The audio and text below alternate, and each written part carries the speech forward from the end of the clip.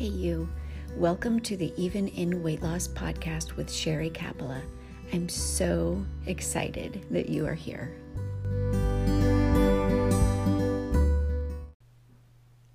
Hey you, and welcome back to the podcast. Okay, so I'm totally laughing right now because I just recorded this entire thing on my new podcast mic, and it was off the entire time. So what I can tell you about this is going to be just a quick little mini episode, and but it's going to be powerful. And I would encourage you to just lean into this, girl, because this is something I shared recently in my private weight loss program, the Seeker's Method. But God impressed it upon my heart this morning that I needed to share it with you. And so I'm going to. So at the time that I'm recording this, it is day one of a new year. It is an exciting, exciting time. At least, for most of us, it's an exciting time because, the calendar changes and then all of a sudden that means something different. But girl, let me just tell you, I am so excited for this year, not because of anything that I have pinned on a vision board or because I have this renewed sense of dedication to my weight loss goals, according to that calendar. No, but because my hope and trust and faith are in what God can do through me if I truly step into doing the hard things required of me. So as you're listening to this episode, I want you to take a look at the screen or at the podcast image. Take a look at it because this is an image from 2017. In 2017, girl, I was overweight. I was escaping all of the hard things in life through my food stories and through, alcohol, and I was desperate. So desperate to change. In 2017, I was just learning to really crucify my flesh so I could stop trusting my feelings, all of the feelings that kept me stuck in those stretchy fat pants. In 2017, I struggled a lot, and then something happened. I have to pause for a quick commercial break, but I can't wait to tell you what happened. I struggled a lot in 2017, and then something happened. I decided to embrace that struggle. Oh, I'm so thankful I did. I am so thankful. I decided that in order to arrive at my destination, my promised land where I knew God wanted me to be, I decided that I had to do the work.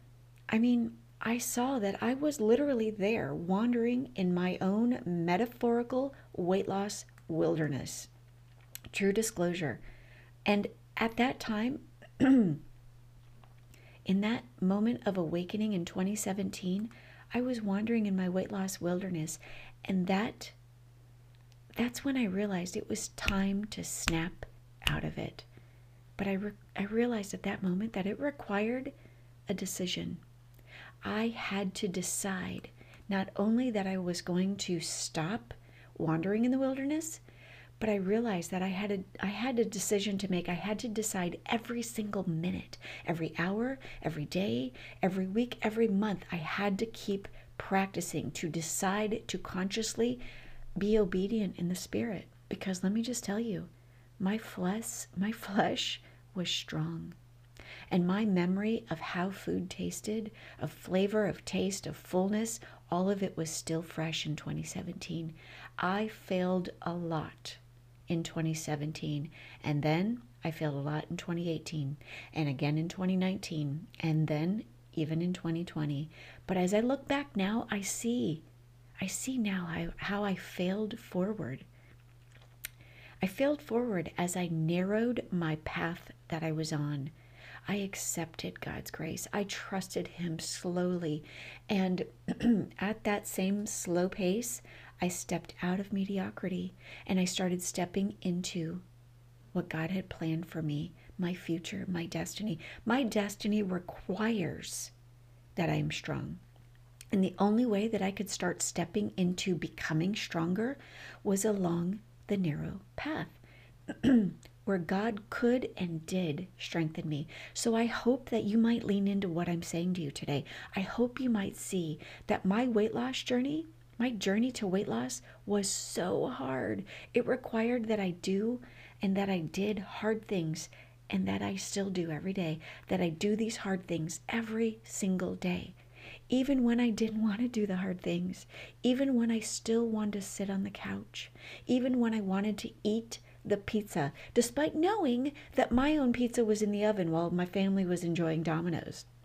Or even when I wanted to celebrate with wine, the way all my girlfriends were doing for my friends' 40th and 50th birthday parties. Or even when I wanted to eat the cake as little Landon was sitting there on my lap enjoying the cake at the birthday parties. Even when I wanted to just wake up skinny as my patience grew and my doubt set in. Or when I wanted to choose the latest and greatest, newer and quicker weight loss program that only required me to work out 60 minutes a day and eat whatever I wanted, or you know what I'm saying. Every day I had to consciously choose God. I chose His narrow path. I received His grace for my human mistakes.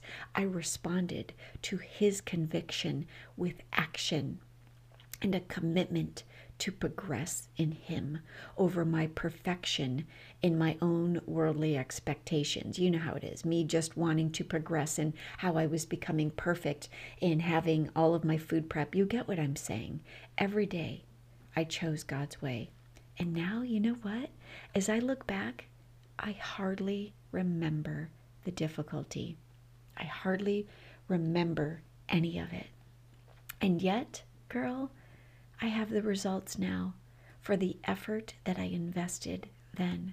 So I'm encouraging you to step onto the narrow path, to see that God's way of doing it is an investment in your future, because He knows something you don't know, you can't know. If He showed you how hard this weight loss journey would be, you would give up. So I'm encouraging you. I pray that you'll let God change you in this new year. I pray that you'll embrace doing hard things every single day. I pray that you'll surrender your cravings and your desire for that easy button, and that you'll crucify your flesh every single day, every step along the narrow path. Let God change you. Let Him change you 1 minute, 1 hour, 1 day, 1 decision at a time, even in weight loss. Hey, before you leave the podcast, real quick, I have a little funny to share with you. All right, so like I told you in this episode, it's New Year's Day. So Happy New Year. But we have a little boy. In fact, we have 3 little kids, and all of them are night owls, and I am not. And my husband likes to pretend that he is, but you know what, Harry, you're not. You're really not. Not anymore. So here we are, New Year's Day, and our little boy strikes again, y'all. So if you're new to following me, we have a little boy named Landon, and he is a character. All 3 of our children are characters, but Landon, just takes the cake. Do you agree? Yes.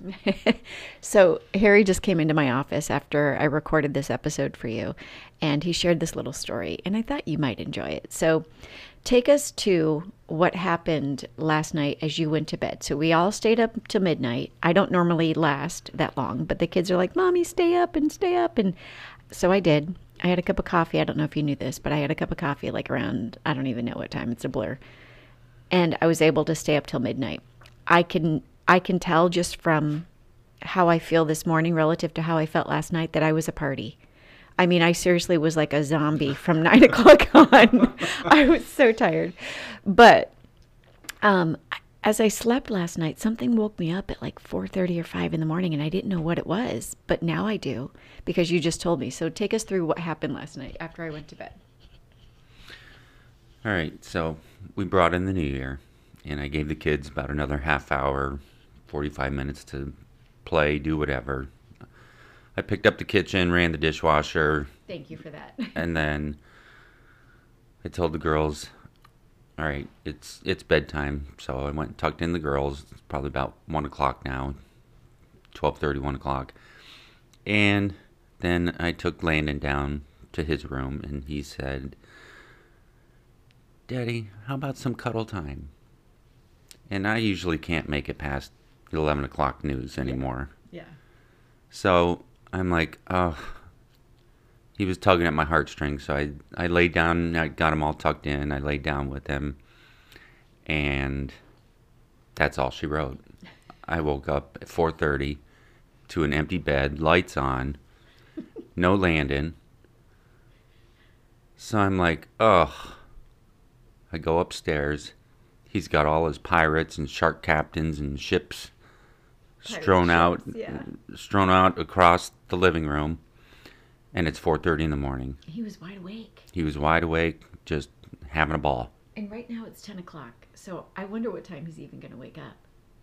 So you put him to bed.